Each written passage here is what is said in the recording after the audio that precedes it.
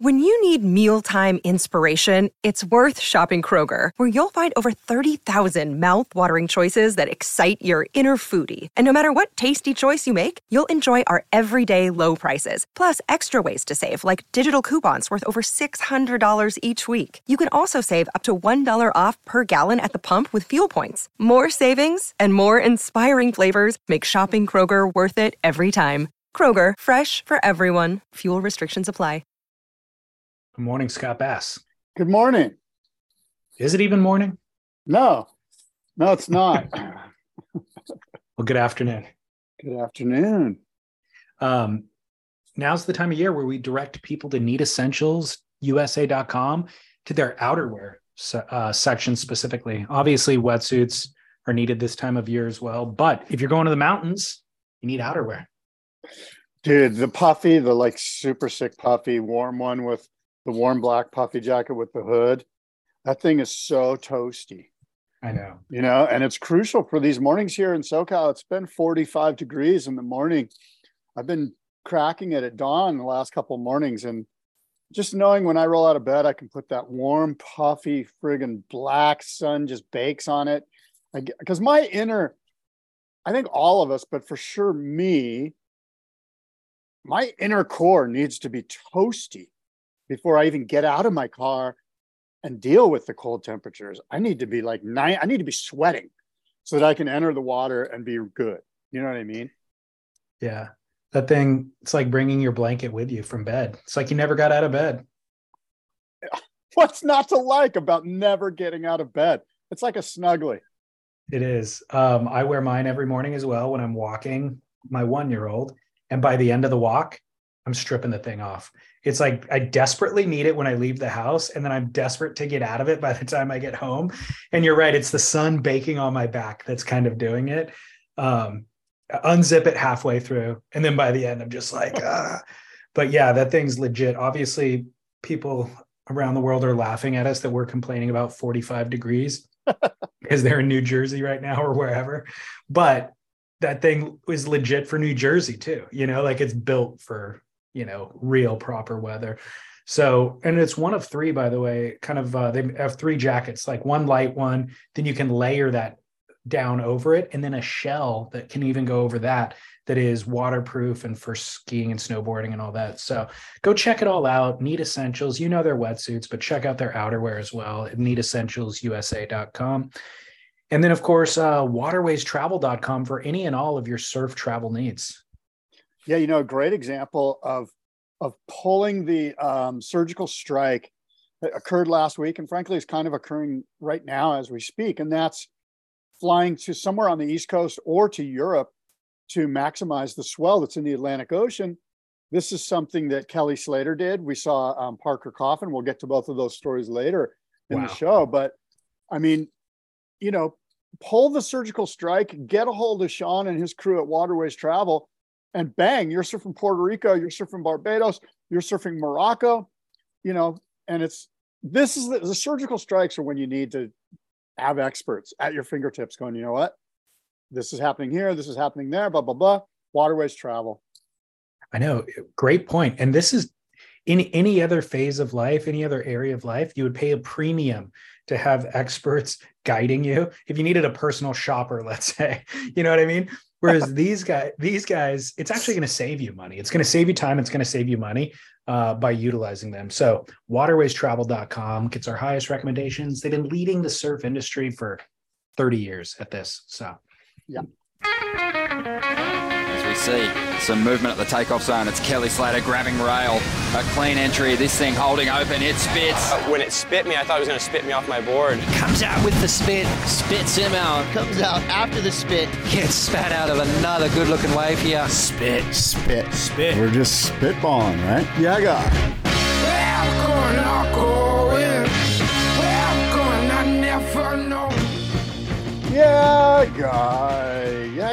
Yeah, friggin' God. David Lee Scales, Scott Bass with you. We were talking spit on this Wednesday afternoon, a little bit after the noon hour, December 14th. And David, good afternoon. Good afternoon, Scott. Thrilled to be here. It's thrilling. You know what is thrilling I got the sweetest DM after last week's show from one Lane Davey. Oh, I did not know this. Fill me in. I know. I've been waiting to tell you. She DM'd me and she's like, hey, I don't listen to podcasts, but Bob Hurley, I think, then sent it. Bob Hurley listened, and then he sent it to, I think, Sean, her husband, and then Sean shared it with me. So it found its way to me, and I just wanted to say thank you for the acknowledgement, and specifically to Scott. She's like, it jogged my memory. When I heard his name, I was like, I know his name from somewhere. And then I realized where I knew it from, which was Surfer Magazine. And she's like, I really feel honored that he would have remembered me and remembered my name and all that sort of stuff. So she was very grateful. Oh, well, that's cool. And, frankly, she deserves the kudos. The reason that I bring her up is because I sat on the beach for 5 or 6 years at Pipeline, and I watched her go out and surf, and she was on it constantly. Like, it didn't, her name didn't pop into my head by happenstance. She was charging. She was fully engaged and committed to that wave. And so I'm stoked to hear from Lane. And of course, Sean was an old friend from Surfer Magazine, and Sean actually helped me. I was and still am a complete kook photographer.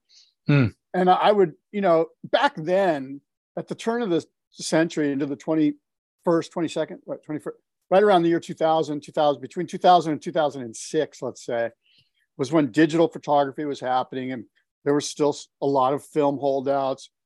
But Sean was eager to sort of wrap his arms around all sorts of technology. My point is, though, is that Sean was kind enough to help me. And there were many photographers that were like, you're a kook, you will always be a kook, and then we don't show kooks what to do. And that's fine.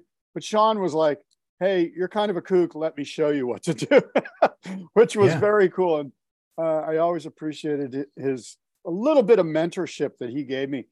And another guy that was like that was, I spent just one day with him, but he was helpful. And, you always remember, I've heard something recently is that it's something along the lines of,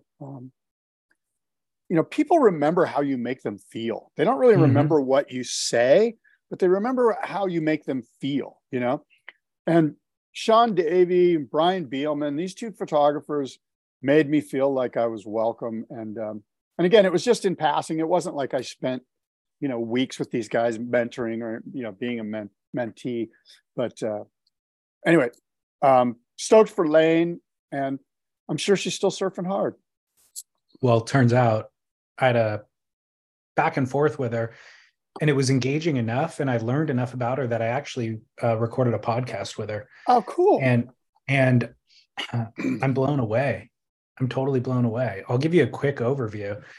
She has 2 master's degrees. She's working on her, she's actually done with her dissertation. She's just editing it to get her PhD. She's a professor at University of Hawaii at Manoa, and an English professor. And she's established a couple of classes that are about surfing literature at the college as well. So that's her contribution to that. But she came, even before surfing, she came from the hip hop background. She grew up in Seattle, and her parents moved to Hawaii, and she was like moved begrudgingly because she was so entrenched in emerging hip hop, which was brand new then. And she was like a legit break dancer on the street. So, I mean, her saying this, I kind of had the awareness, but I never really thought about it.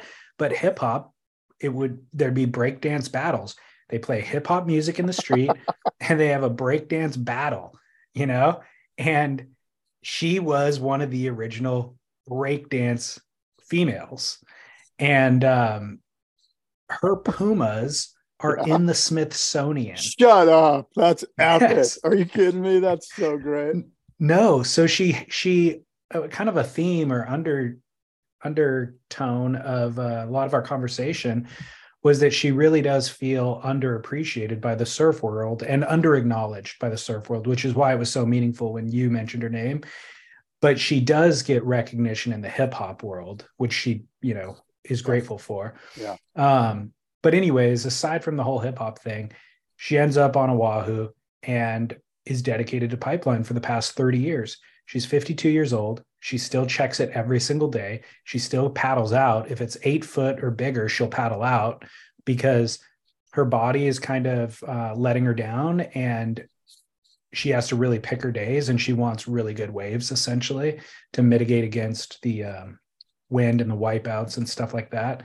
So she's still surfing it.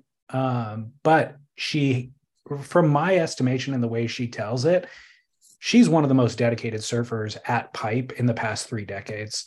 Not just the most dedicated female surfer, but among the most dedicated surfers. You know, she's in a very kind of rarefied air of commitment to that wave, and had tons of stories to share certainly about like the persevering, all of the harassment and all that sort of stuff, but also just about how the wave has changed so much over the decades, the hierarchy and the whole culture of hierarchy, how much that's changed over the decades.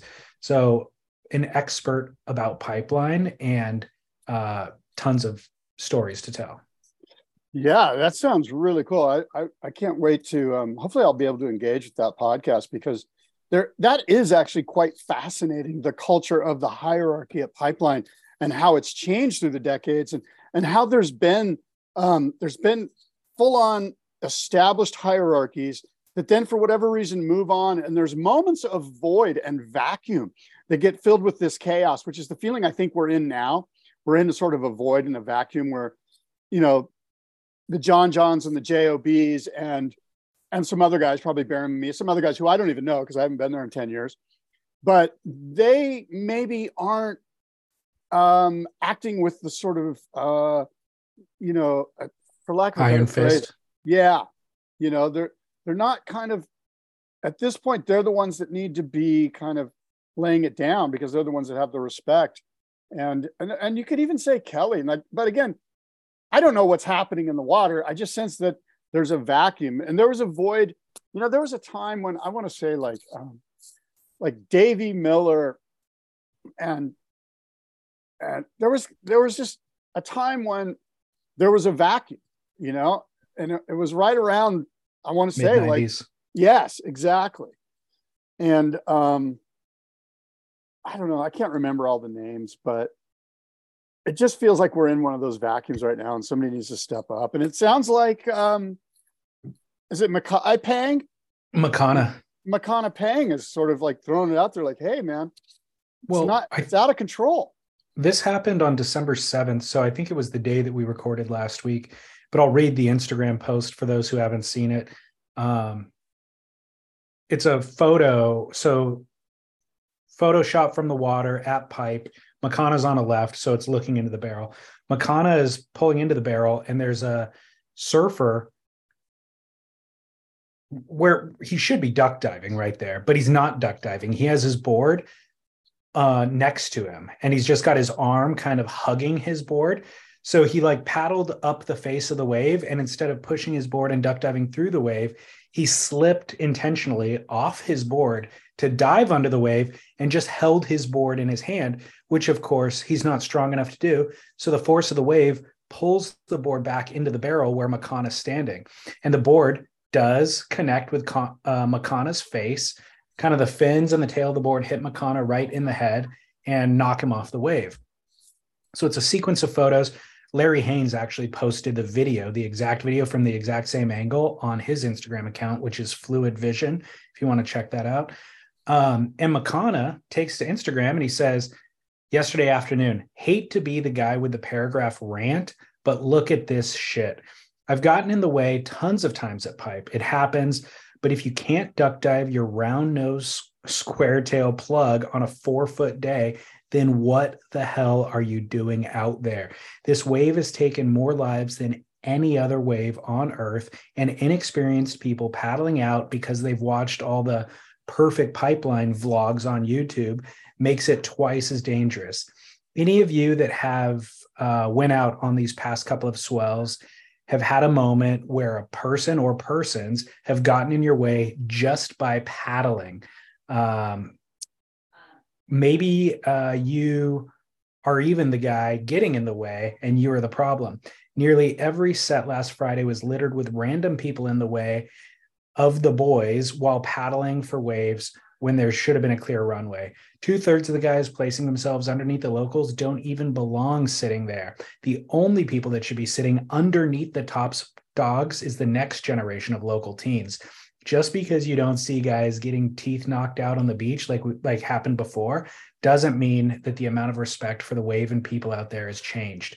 Be aware, and if you are a part of the problem, kindly get out of the way and do not paddle out.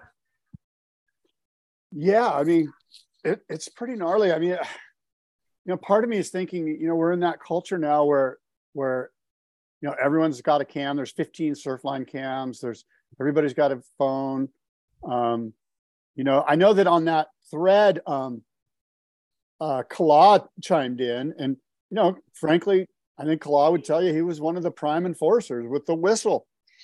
This was around 2000 through 2010, maybe those 10 years, and there was footage of Kala beating the living shit out of dudes, and I think you can't really get away with that legally these days. Like, that stuff's going to find its way to court. And so we're in this weird space, which you and I've talked about here in California. Of course, it's been like that for a long time, but it seems like in Hawaii, for whatever reason, you could still kind of get away with it, even when, even in 2005. But now it feels like, it's just, I don't know how the regulation of the lineup occurs these days. Like, because at some point it's going to be two guys yelling at each other on the beach, and somebody's going to throw a blow. And that's where that guy's going to be guilty.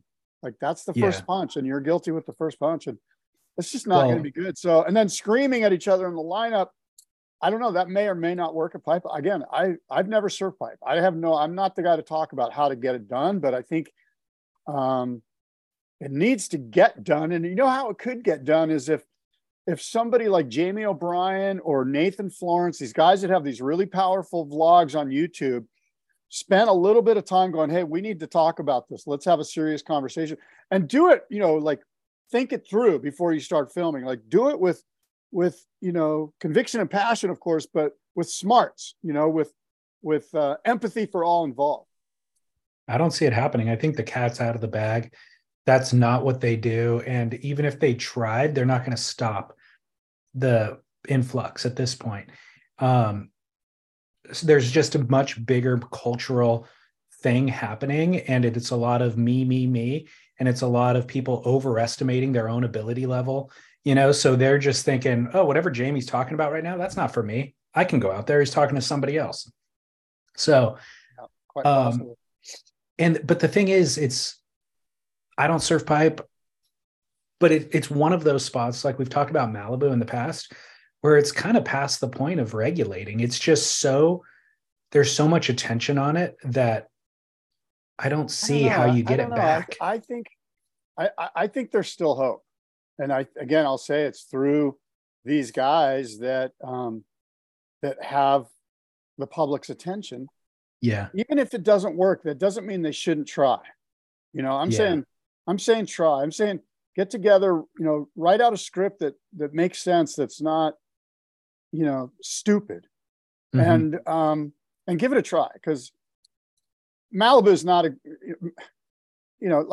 like Mr. Pang said, people die at Pipeline. People don't die at Malibu. Well, I'm not saying that the waves are equal in that way. I'm just saying that the popularity of the spot has drawn so much focus and attention that you're going to get idiots that are just clogging the place. Yeah, but and they might be the ones who end up dying, actually. But I don't know. I don't know how you go back, unless surfing just gets less popular, and then you can regulate it. But when there's that many people, there's no order to it, Yeah, there were some funny comments on that thread too, because most of them were like, yeah, man, this is bullshit, blah, Howley's go home, blah, blah, blah, whatever. And then there were some people that were like, hey, man, the ocean's for everyone. You can't tell me I can't paddle out. I hate those people. I know. And frankly, gosh, did you happen to see, I saw a thing on Instagram that same week, I think, where North Shore lifeguards were going, hey, you're not allowed to paddle out here. This is not, you're a kook. They literally called him a kook, and rightly so. And said, you don't get to paddle out here, man. You don't even know which leg to put your leash on. You're right. And they were That's who should be. at him. That's the person. Those are the people who should be creating that hierarchy, the gatekeeper. Absolutely. And we saw that footage last year of them shaming those guys on wave storms that clearly were not equipped, and they were about Maybe to paddle that's what out I a pipe. saw. Maybe somebody reposted it, but I saw something last week, and it wasn't guys on wave storms, but it was guys who were clearly vulnerable adult learners, you know, from like Germany. They were like, "What you talking about? What do you mean?" Right. Well, you know, like, didn't, you know. Yeah. But anyway. Yeah. Well, another thing, I had a bunch of thoughts about this. I'll try to organize them, but Makana talking about, it's not even people that are burning. It's not kooks that are burning other people. It's kooks in the runway, you know? And Lane was talking about that too. She goes, you weren't even allowed to sit inside. Like, there was no sitting under the ledge. And now everybody does, because John can knife in on his 6-0, you know, when other guys were stroking in on a 7-2 out the back. John kind of reimagined the whole thing. So now everybody sits on the inside. She's like, back in the day, nobody sat on the inside. And if you did, you would be in the way. A set would come and you'd be in the way. And that was even worse than dropping in on somebody. And Makana's saying, everybody's there. Everybody's just clogging the lineup. They have no idea where to sit and they're blocking. So when the boys are paddling for a wave, it's before they even get to their feet. They're paddling through all of that chaos and getting blocked, which is just totally disrespectful. And I happened to watch the pipeline cam those couple of days. It was pumping. It was all-time epic, kind of like, I'm not sure if it was opening day or opening week of pipe or what, but it was really good. And it was full. I mean, it was brimming full. And so, yeah, there's an issue there. I'm not sure how to address it, but I think we did our best to sort of nudge people along towards the right path here. One other thing I'll say is I hate the people that say the ocean is for everyone. Like, and the reason why is, duh. Yeah, we know the ocean is not owned by anybody and everybody is welcome. But this hierarchy that exists out in the ocean is orderly. It's the ultimate kind of meritocracy. And it's the only place actually in my life where that still exists in a very natural way, in a logical way. And by the way, natural, like from the way that nature kind of created the order of things. Because on land and everywhere else, it's all rules that are dictated by the government, dictated by the taxman, dictated by the bosses, and I have to live within these rules and understand that out in the ocean, it just makes perfect sense. The ones who have the most experience, who have spent the most time, they know the most about the way this ocean works, which is dangerous, which could kill you, and they're going to share that information with you. It's a finite resource. They have first access for those reasons, and then they're going to teach me how to have access as well for this super pure, super fun, super frivolous thing that is, you know, where we're all centering our life. So that hierarchy is virtuous and it's precious. And that's why we love it, you know? And so for anybody else just to be like, to not even have any respect or awareness for that, is they're doing themselves a disservice. Not only is it ignorant and disrespectful, but they're doing themselves a disservice, because that is the only place where you still can enjoy all of those things. And by the way, benefit from all of those things. You know what I mean? And so when they just chime in from Instagram, like, oh, it's for everybody, I'm just going to show up and take mine. Or even if they don't say that, even if they just think, oh, it's for everybody, it's like, no, duh, dumbass. That's what we love about it too. And you're overlooking all that comes with that, you know? Yeah. Look, I mean, you've stated some high-minded and agreeable ideals, you know, and you're right, except for this concept of hierarchy suggests that somebody needs then that owns that authority within that hierarchy to do something about it, and nobody is. And as much as I absolutely cringe at the idea of a government entity like the lifeguards or the county of Honolulu or somebody giving out cards and going, look, there's 25 spots between, you know, this time and this time.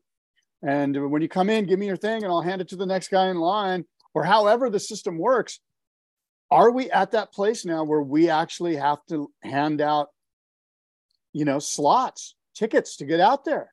Like a basketball court. Look, there's only 5-on-5. There's 10 people that are allowed on this basketball court. It's just the way it is. I don't know. And again, I cringe at the idea of somebody having that power. And, like it would only be ideal if it was somebody with so much altruism, like it was Lopez or somebody that we could all go, that guy's the guy, and he's also not going to be corrupted, and he's not going to take bribes to get to, like the whole thing could go haywire really quick. So who's that guy? And I don't know. I don't know who has the authority to go, 20 guys, here's the 20 guys. And like, if I walked up, he'd look at me and go, dude, you're 57 and you've got a belly. Go over to friggin' Chun's. You belong at Chun's. Like who's that guy that tells me to go to Chun's? Is it the lifeguards? I don't, now, you're getting into some really weird legal places too, by the way. I know, but that is what the round-nosed squash-tailed paddler, that's where that class of people have put us in that position. Everybody who's saying the ocean's it's for everybody, they're the ones who have now just given the power over to the government entity to make that decision for us because they wouldn't abide by the natural order, I agree, but let me just say that, are we at that place though? Like, I totally agree with you. Wouldn't it be great if the hierarchy worked? But it is not working. That's the problem. Yeah. I'm not saying I agree with you that the reason we got there is lame. How we're at this place now is not perfect, but it seems like we're at that place. Unless there's some last ditch effort by the guys who are at the top of the hierarchy to let's just start with a huge community meeting at Sunset Elementary and just kind of start talking it through. It's got to start somewhere. Invite the mayor, invite the lifeguards, invite the community, invite all the heavy hitters have to be there, the guys that are the main players right now. Maybe, I don't know, maybe we have a subcommittee that forms, it's got, who knows, Reef, Mac, who knows who's on, but something needs to occur, or I don't know, man, it could, it's complete chaos. And maybe it's because of the time of year. Maybe it's because, it's December 3rd and we're all geeking out on the Vans Pipeline Masters coming up, and it's the start of the North Shore season and everything's heightened, and maybe in March, the whole thing goes away. I don't know. Well, for sure, you can find days. Yeah, like if you lived there, you can find days and swells and times of day where I'm sure you could still get it relatively uncrowded. But it seems like each year just gets worse and worse. And there's fewer and fewer of those. Just another note real quick on Lane. Incidentally, Stab Magazine, in the lead up to the Pipe Masters, posted a video about the women pioneers of pipeline, basically. It was like an 8-minute clip, and they're interviewing Kiala, Coco, Rochelle, Moana, and I think that's it, about who are the women they looked up to and who are the pioneers. Lane's name was not mentioned in that piece either. They did mention and interviewed actually Joyce Hoffman as being the first known female who surfed pipe. And she talked about the reason that she paddled out was she was walking down the beach and Bud Brown was filming. And he's like, hey, now's your chance. Like, you could be the first woman to surf pipeline and I will get it on video and we can just kind of cement that in history. And so Joyce paddled out, not video, right? So Joyce paddled out and he shot it on his iPhone. And no, but the funny thing is they didn't show that footage. And that's something that a lot of the women talked about, was the women that were like Rochelle. Yeah, there was women that came before me, but I never really saw their footage or their images because the magazines never published them. Even if there was photographers on the beach who got the photos, we never saw them. So in order for us to know which women were surfing pipeline, we had to actually show up and paddle out and see who it was and talk to that person. But there was no now we all know Moana is surfing pipe because information is shared readily. Back then, there was a lot of people, probably Lane among them, who you didn't know unless you were there. Yeah, I mean, it's unfortunate that the piece didn't include Lane, and I don't know why that is, but overlooked for sure. Doesn't it seem to be though that the surf world is always just regurgitated the same information over and over? Like, these are the 5 guys we like. They're going to go on all the trips. They're going to be in all the brands' advertisements. And there's 100 equivalently qualified surfers and local rippers who just don't get the limelight for whatever reason. Yeah, it's unfortunate. Like I said, I brought Lane up because I saw her surfing every day. Yeah. And frankly, I didn't see any other girls there on a regular basis. Now there might've been some girls down at Off the Wall, and for sure there were some, whatever, Gums or Akai or whatever, but yeah, Lane was dedicated, Yeah, totally. She was focused.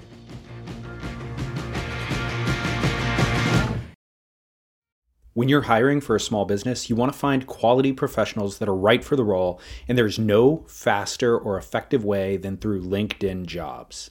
Your time and capital are precious, and there is a powerful resource that can help you focus on what you're good at and integrate people into your team seamlessly to help grow your business. LinkedIn Jobs has created the tools to find the right professionals for your team efficiently and for free. LinkedIn isn't just another job board. Everyone is already on LinkedIn with their resumes and references, and now LinkedIn has designed a hiring platform to connect you with candidates specifically qualified for the job that you post about. More than 1 billion professionals meticulously organized to connect people by skill set to help us all advance our position. 2.5 million businesses already use LinkedIn for hiring, and 86% of small businesses get a qualified candidate within 24 hours. It's that fast, easy to use, and effective. LinkedIn Jobs can help you write job descriptions, filter the right person to you, and give you the tools to help you interview them like a pro. LinkedInjobs.com/surf is where you go to post your job for free. Yes, totally free. That's linkedinjobs.com/surf to post your job for free. Terms and conditions apply.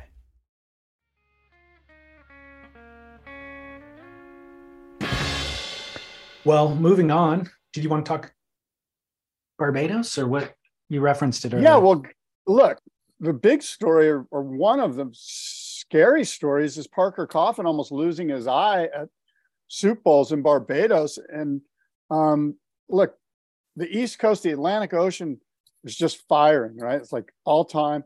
I happened to just, of course, Surfline had the Soup Bowls cam on, and I was watching it. I was super stoked. And I'm like, that looks like Kelly Slater. Like, from pretty far away, I could tell. I'm like, I think that's Kelly Slater. Remember? And I texted you, I believe. Mm-hmm. I think I sent you a text. I'm like, I think I saw Kelly Slater just get a sick wave on an 8, and sure enough, the next day, Kelly Slater's all over the internet surfing Soup Bowls and scoring. Soup Bowl, by the way.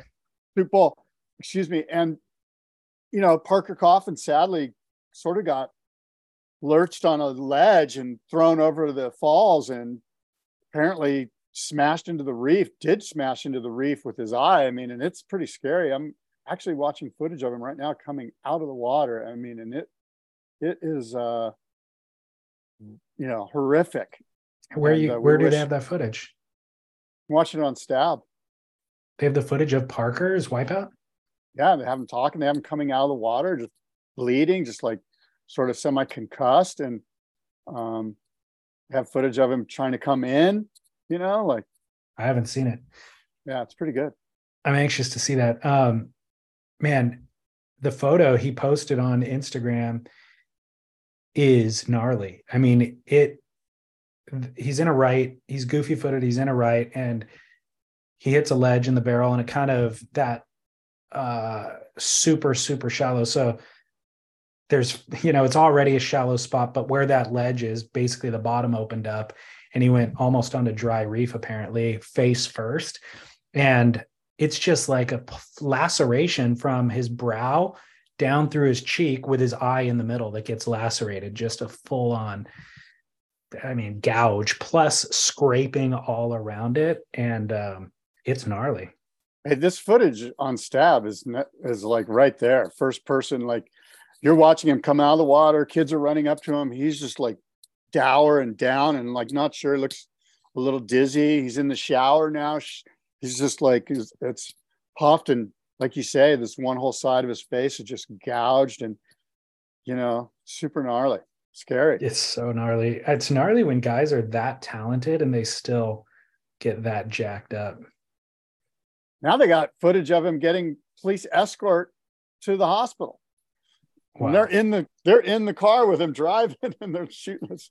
So anyway, if you want to get the complete version straight from Parker himself, which this is, you go to Stab, don't listen to us. Well, I watched a bit of that footage from those couple of days, and that wave, first of all, just looks so incredible. It was bigger than I would want it for those days, but it just looks so rippable.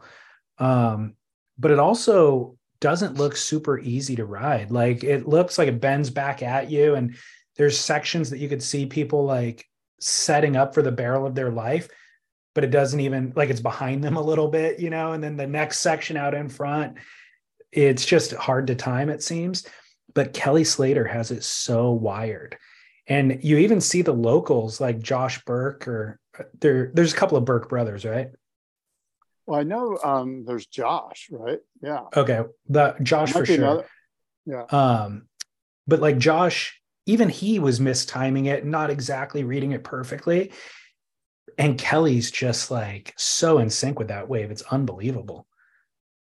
Yeah. I mean, look, we talked about it when Taylor Steele did his Best Surfing I Ever Saw right. segment. I think that was on Stab too. And it was just next level. And just, I just had a feeling North Shore's flat and shitty winds, and it's pumping right now at Barbados. Something tells me Kelly's calling Sean Murphy and flying via waterways over to Soup Bowl. And sure enough, there he is in front of me as I'm watching the Surfline cam. Funny thing is that Surfline did like a little feature on it, and they don't ever mention Kelly. And I think that there's some rights issues or something, but they show his waves from the cam, that like the same waves that I must have seen. Yeah. So it's like the cam view and it's pulled way back and you can kind of tell a guy's ripping, but you're not sure. You just get the sense that any like really good footage of Kelly, that they had to put an embargo on. Well, that might've been it. They said in their caption, they said, "Can you identify who this ripper is?" Knowing that it was Kelly and wanting people to identify him. But I think that more importantly, they might've been protecting the influx of tourists showing up strictly due to the fact that Kelly was there, man. Like they don't want to just like drive like fanboys just flying over from Florida. I don't know about that. Maybe I could see Kelly being pissed, like, "Hey, I'm here for the next week and you guys put me on blast and now I got to bail," basically, Yeah, there's probably some truth to that. That's a good way to look at it. They become the paparazzi at that point, rather than a partner. But as it relates to Kelly being not in Hawaii, you and I spent a lot of time speculating last week about why all those CT male surfers pulled out of the Vans Pipe Masters. And you even took that call from Eric Logan, and Eric said it wasn't the WSL's mandate or anything like that. The surfers are welcome to compete in the event, but we just couldn't quite figure out why. Well, I've had some conversations with people that work with those surfers in the last week, and there isn't any one specific. So hold on for just a second. So is it the case that they heard that these people who you know heard our conversation and wanted to clarify? How did they decide to reach out to you? Yes and no. Yes, some of it was that, and then some of it was just me asking people what's what, Yeah. But yes, certainly some of it was that. And so the basic story is the Brazilians, Felipe, Idolo, Gabe, are in Brazil for 2 months, maybe 3 months, for the first time in a decade. They haven't had this much time off. The tour didn't have this much time off up until recently, but they haven't had this much time off ever. And so they're enjoying that time off, and they don't want to fly over to Hawaii, sit through the waiting period of a couple of weeks, especially with the way the forecast looks, and then surf a mediocre event and then fly back to Hawaii just before Christmas, go through all of that hassle. So they're just going to enjoy their time. By the way, there's not enough. Wait a minute. Why do you call it a mediocre event? I'm not saying it's not mediocre. I'm just wondering why you characterized it as a mediocre event. Swell wise. Right. Okay. No, I don't mean the event itself, the production or anything. I just mean the swell. Right.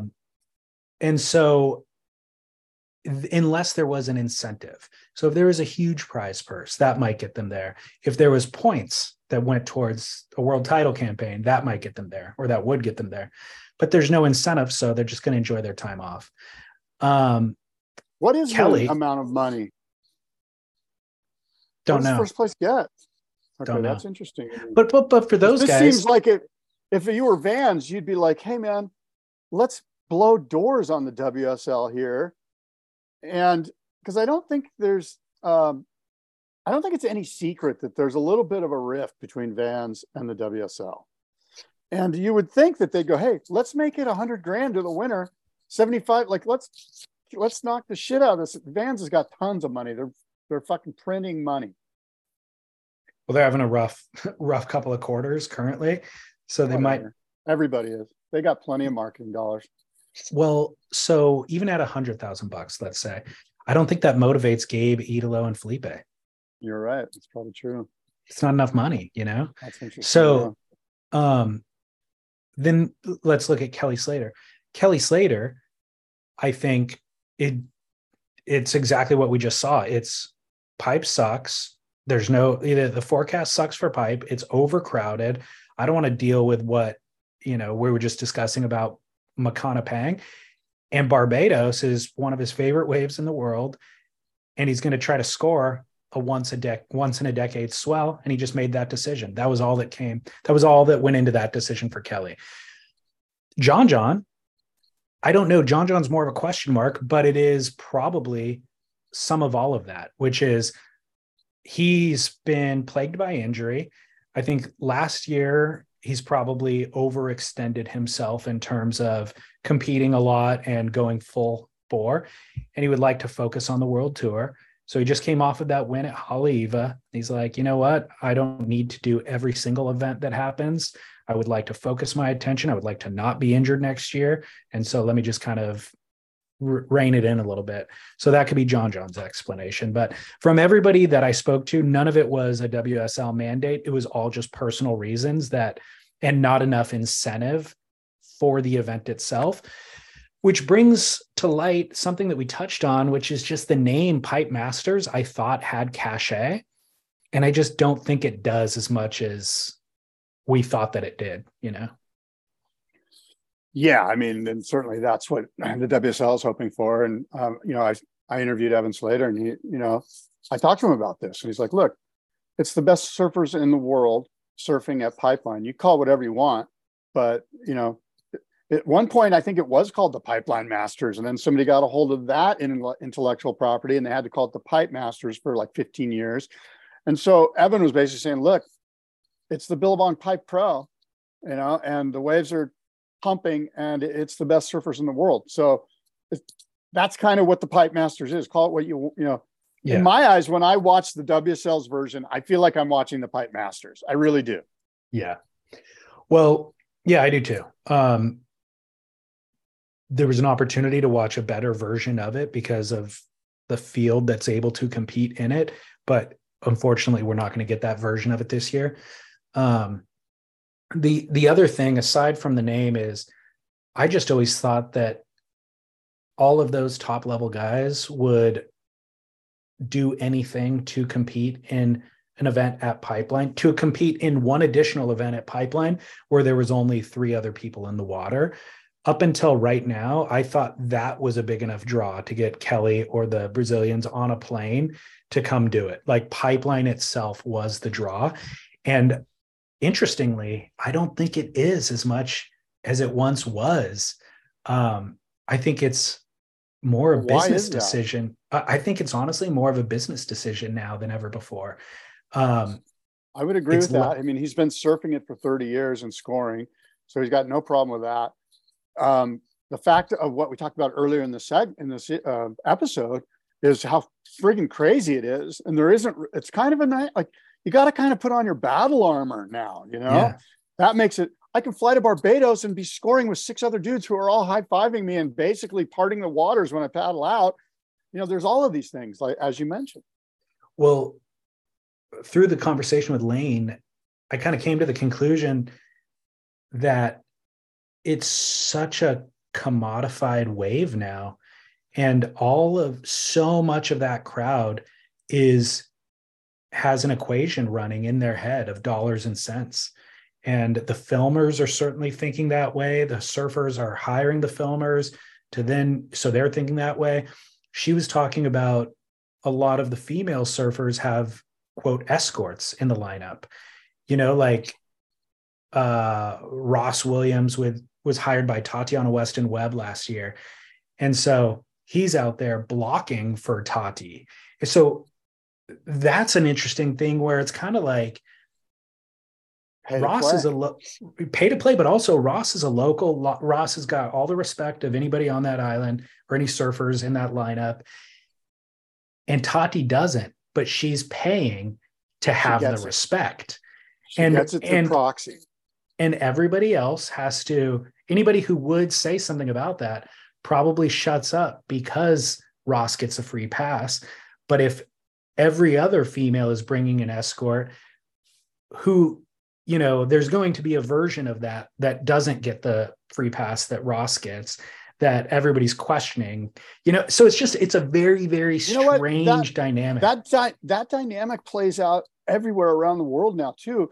I was down in mainland Mexico at those points, and locals would pull up with a carload of vulnerable adult learners, whoever, Canadians, whatever, just trying to learn. And they send them straight out into the main peak takeoff area. These people don't have a clue what they're doing. And they've got locals, whistling, cussing in Spanish, telling people to get out of the way, and then pushing these people into waves. And it's just friggin' chaos. It's the same dynamic. It's pay to play. You get to now pay to have the years and years and years of hard work and focus that Lane Davey puts in at Pipe, and that you and I put in at our that other surfers around the world put in at their various spots. Now all you got to do is pay the heaviest local, and you're good. You're in. It feels like Mark Zuckerberg. Yeah. Well, the crazy thing about that is, I'm talking about the commodification of it. The only reason Tati's doing any of that is because she has an event coming up a month or two from now, and that's the payday, So it's just like, it's a part of this whole economic process that you're right. It does happen around the world, but at Pipes specifically, it's like the pinnacle of all of that, It really it takes away so much of the, like I said, up until right now, those Brazilians would have gotten on the plane, paid their own way just for the opportunity to surf in that event with only 3 other surfers. It's not about that anymore. Like, for people on that level getting paid millions of dollars a year to surf professionally, it is not about that anymore at all. And I fully believe that they got into surfing because of the passion and they love it. But if you start earning a living off of your passion, it has the possibility of tainting and eroding the passion. And when the dollars are so great, it absolutely runs the risk of eroding the passion, and the purity of what you're doing. Yeah, it's, I think we've seen that play out before. I mean, I know that on a much smaller level, I've seen guys that were super red hot juniors, and were just, had their dads on the beach, put them through all of the NSSA things, coached them up, and eventually just basically squeezed all of the stoke and all the purity that they knew to be surfing out of the equation. And they just ended up, becoming like fisher guys, like, they were bass fishermen or what, whatever it is. They just were so turned off that it's sad. Their stoke for the ocean and for surfing is gone.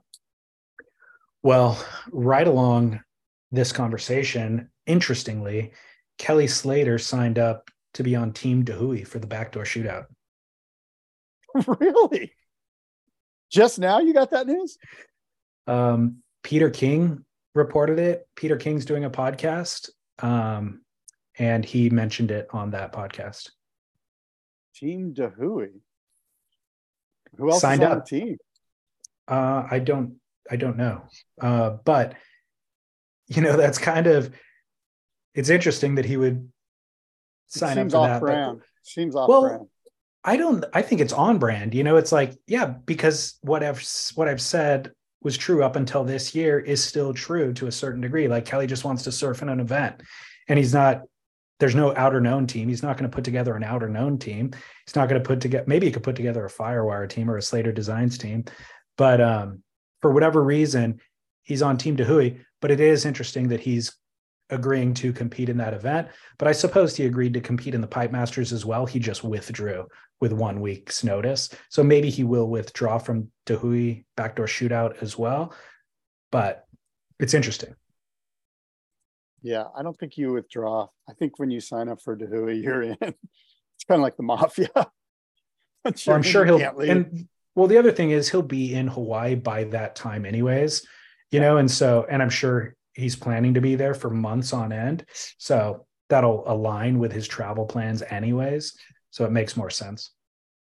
Yeah, interesting. Well, we'll see how it plays out. I got some interesting news that I know you're going to kind of throw up in your mouth a little bit. Okay. But I think it is noteworthy. And that is that the WSL had their first ever wave pool contest. It was a QS 1000. And the reason I think I say that it's noteworthy is that it's the first wave pool contest outside of Kelly Slater's surf ranch. So they did this in Australia, Melbourne at Urban Surf, a totally different technology than the one that Kelly Slater uses. And that's why I think it is noteworthy. It certainly is news, not noise regarding this. Well, somebody told me that they're outlining a full wave pool tour circuit. The WSL is? I don't know if the WSL is involved in it. Well, this is a WSL event. Yeah. So who won it? Interesting that they've moved away. I don't know. It was a QS, 1000. So, you might know their names, but how about Jarvis Earl or Tully Wiley or Michael Clayton Brown? Tully Wiley competed in the Bells event this year as a wild card. Oh, there you go. I believe Goofy Footer. The Rip Curl Pro Urban Surf. Yeah, it happened, and whatever. More to come, I'm sure. Yeah. Interesting, I guess. Did you see that Surfer Magazine was purchased? I did, yeah. I found that semi-interesting, but also whatever. Well, let's partner that story up with Hurley. Is set to purchase Billabong and Quicksilver, essentially. So Blue Star Alliance, who purchased Board Riders, that owns Billabong, Quicksilver, and all of the other subsidiary companies, is up for sale. They put the Board Riders up for sale, and the company that is slated to purchase it is the company that owns Hurley. So all of those brands will be under one umbrella if that sale goes through. I sent you the complete homogenization of the apocalypse of the surf industry. Like, what would be the next step after this? They're all owned by the same company, and you know what? Amazon buys this company. That's the next step. Totally. Or honestly, they wouldn't even want it. You know what I mean? Yeah. But because they're into making money. Is it that Kering group? No. But it's interesting how quickly, like in our lifetime, in a matter of 15 years, maybe 2 decades, those companies, not even 15 years. I mean, now that I'm thinking about it, Hurley, when they were at the top of their popularity and fame, that was 10 years ago, maybe. And in such a short span of time, they've gone from being the most influential brand in our space to making beard oil. Yeah, and it's so inflatable weird. inflatable unicorns for swimming pools and stuff like that.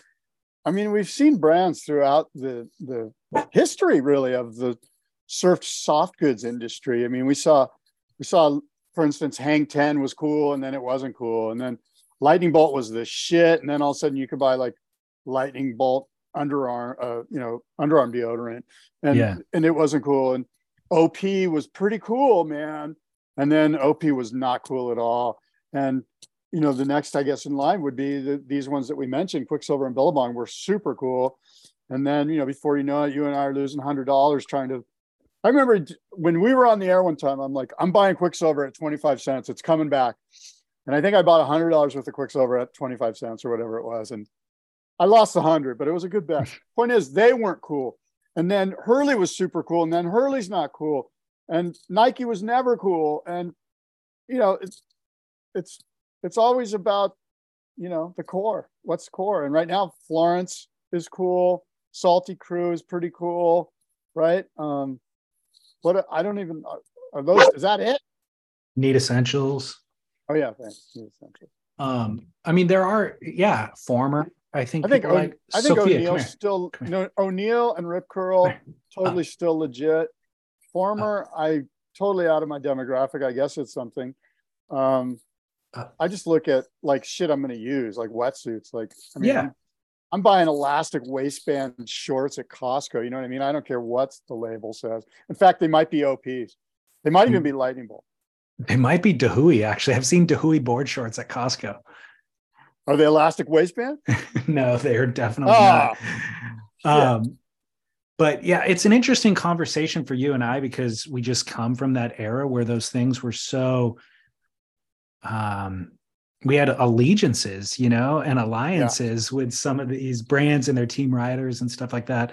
So it's interesting to see it just go so, again, corporate and commodified. But there is another story. I don't know if you saw this. Stab reported that this email was leaked. It was an email that went out to the surfers about the 7 changes that are happening on tour. And one of them, I think, relates to what we're talking about. One of them, is that you're not allowed to wear hats or hold bottles or cans with brands that are not sponsored, that are not sponsors of the WSL on the award podium.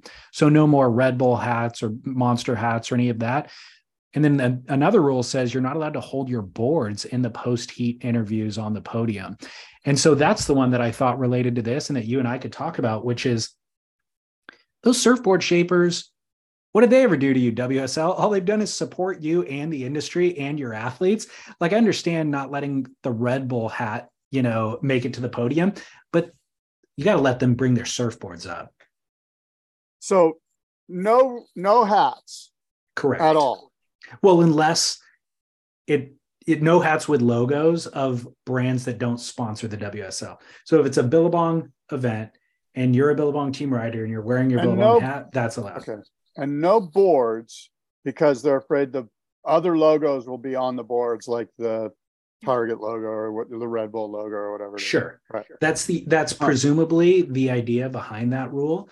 But I'd say, I understand them wanting to protect their own interests, but again, surfboards, it's a surf contest.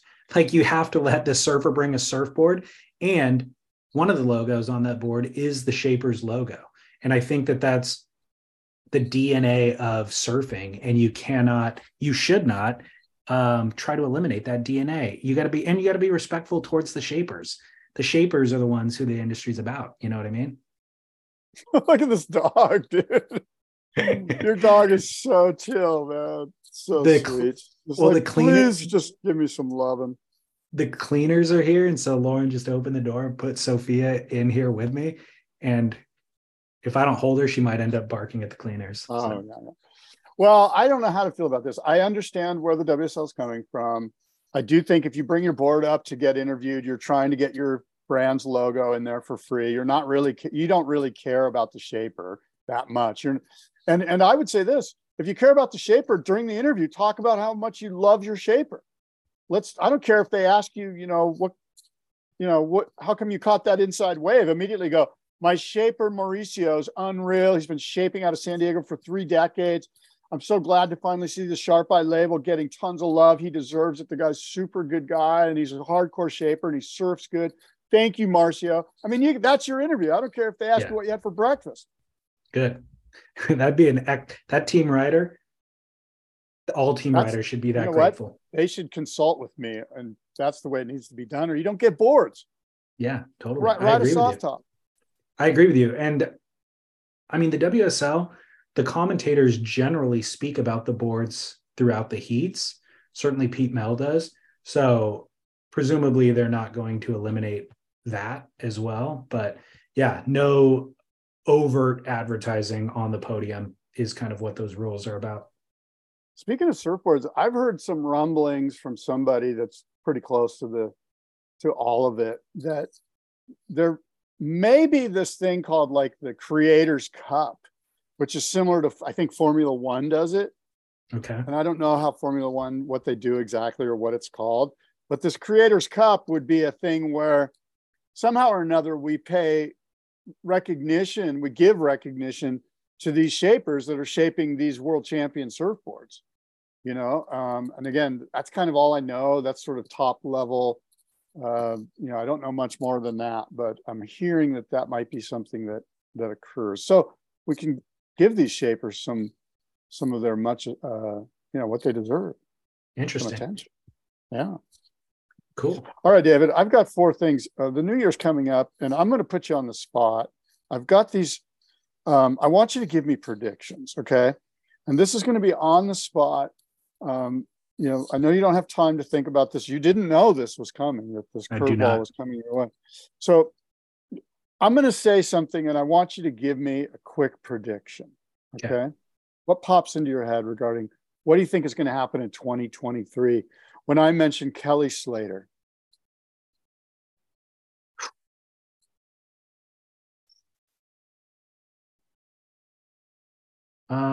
Retirement is the obvious thing to try to predict, but I don't see him retiring. I don't see him finishing in the top 10, and I see him sticking around for another year. Okay, fair enough. Do you have a prediction?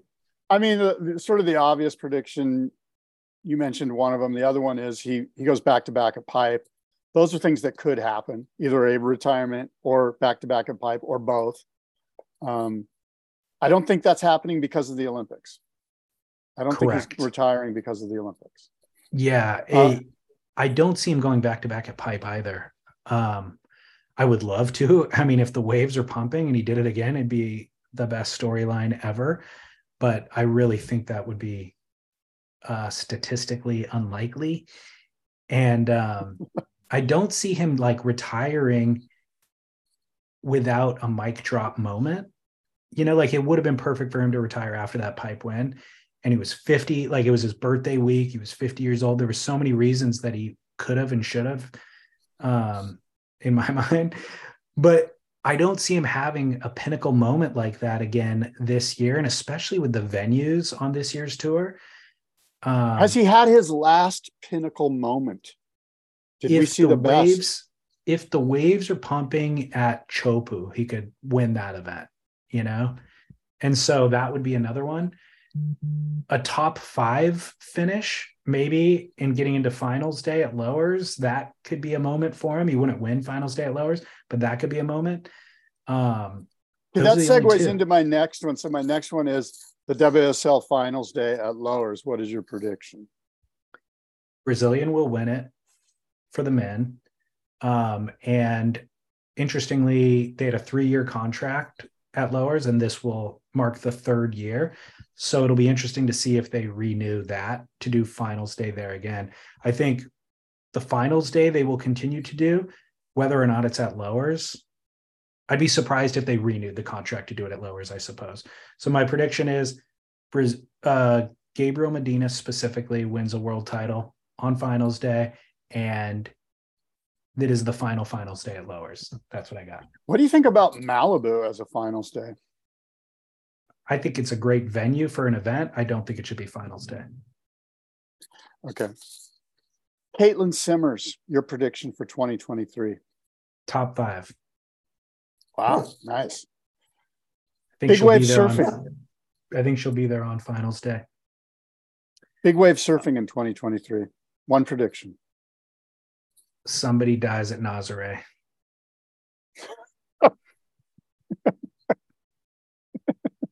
I'm not laughing because of the poor soul that's going to pass away. It's morbid. I know. It's morbid. It's morbid. It's morbid. Okay. I know, but compound the chaos that we've been discussing, the Val's in the lineup, the jet ski accident we saw there this last year.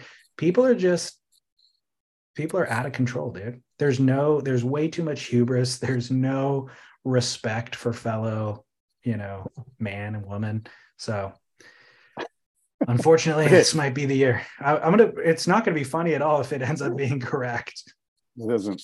But anyway, that's all I got for now. Those are my ones I threw at you. Those are the curveballs. All right, good. I like that you're starting to think of the new year, though. Yeah. All right. Well, look, we've said a lot. Well, let me say 3 more things. Well, just in Webland, if anybody is still interested in watching surfing, there's three epic video pieces that I would highly recommend. John just posted one on his YouTube channel yesterday. It's called Someone Has to Go. And it's, that crazy, when the sandbar does that crazy double up thing. Did you see the footage yet? No, but I know what you mean. Yeah. Yeah, it's crazy. It goes below sea level and it's all frothy brown, sandy. Yeah, it's below sea level, but the back of the wave is 8 feet tall. The barrel itself is like 3 feet. You have to tuck into it, but the back of the wave is 8 feet. He's got that place so dialed. And even when he falls, he somehow doesn't get damaged or hurt. So it's a video clip of that that's well worth watching. Neat Essentials yesterday dropped a new video with Lori Towner, who I love. It's called Return to the Coral Sea. And then the big one is Noah Dean's Nosvid, I think is what it's called. But it's the video that Stab Magazine has been interviewing him and talking about him spending $100,000 to produce kind of a magnum opus, $100,000 of his own money to produce this film. And they did a long form interview with him, and he was talking about his accountant, like, dude, you cannot be spending this money. Like, this is not a justifiable thing. And Noah Dean's going, yeah, it is. It was when I was growing up. You'd spend a bunch of money on this. You'd try to make the best part. And so he made, a long form surf video for YouTube for free. And it is insane. And it reestablishes himself as one of the great free surfers in the world. So do you remember when you and I that tried to come up with a new word instead of saying sick all the time? I don't remember. Maybe it was my other co-host. I forgot. But we were like trying to get a new word established in the lexicon of surfing. And because we were sick of saying sick, like, oh, that was sick. Oh, that was sick. So we're like, what about nauseating? And we're like, yeah, it's kind of long. Why don't we just say nause? And we were trying to get this word, like I say, established. So anytime we saw something that was sick, we go, oh, that was nause. And I'm wondering if perhaps Noah Dean picked up on nause. Noah Dean was a podcast listener way back in the day, or probably not even podcast, terrestrial radio. Yes, this was on terrestrial radio. Exactly. Who knew he was getting that frequency in Australia?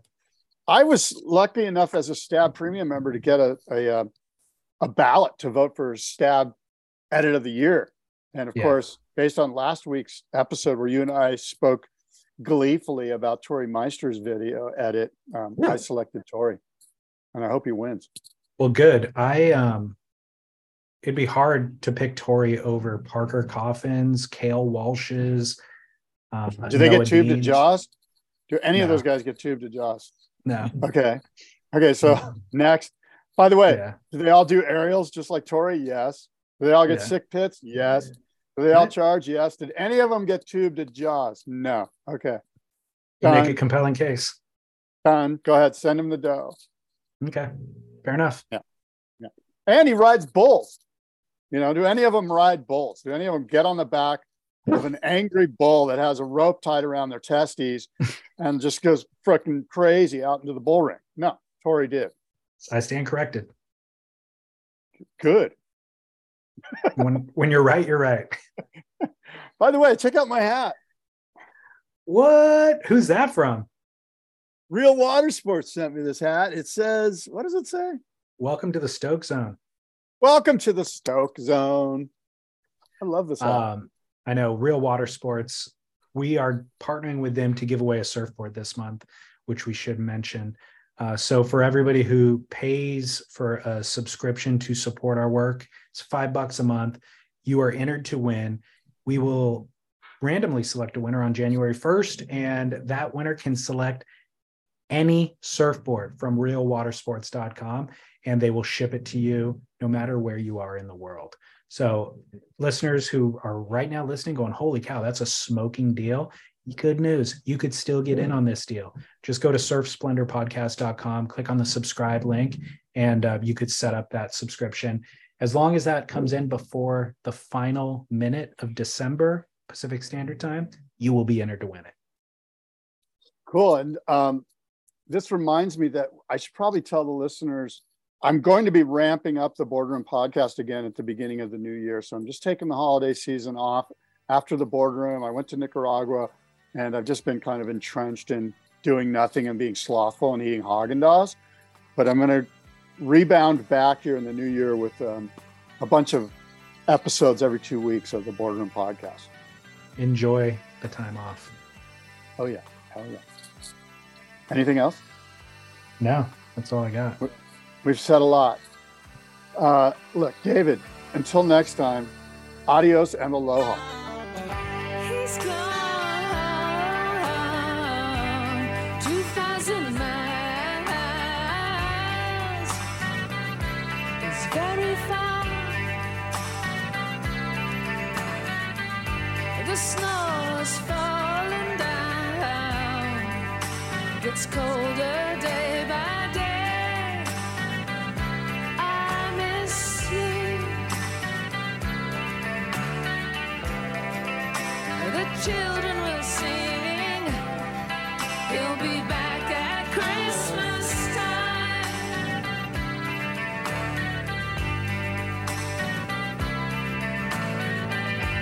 In these frozen and silent nights, sometimes in a dream, you appear outside under the purple sky, diamonds in the snow sparkle.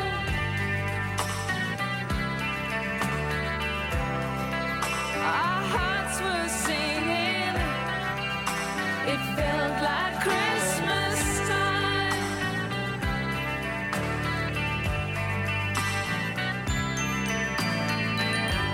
2,000 miles is very far through the snow.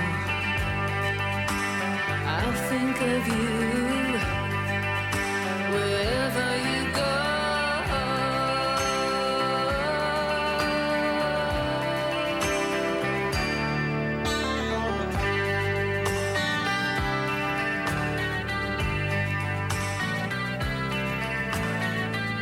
He's gone 2,000 miles.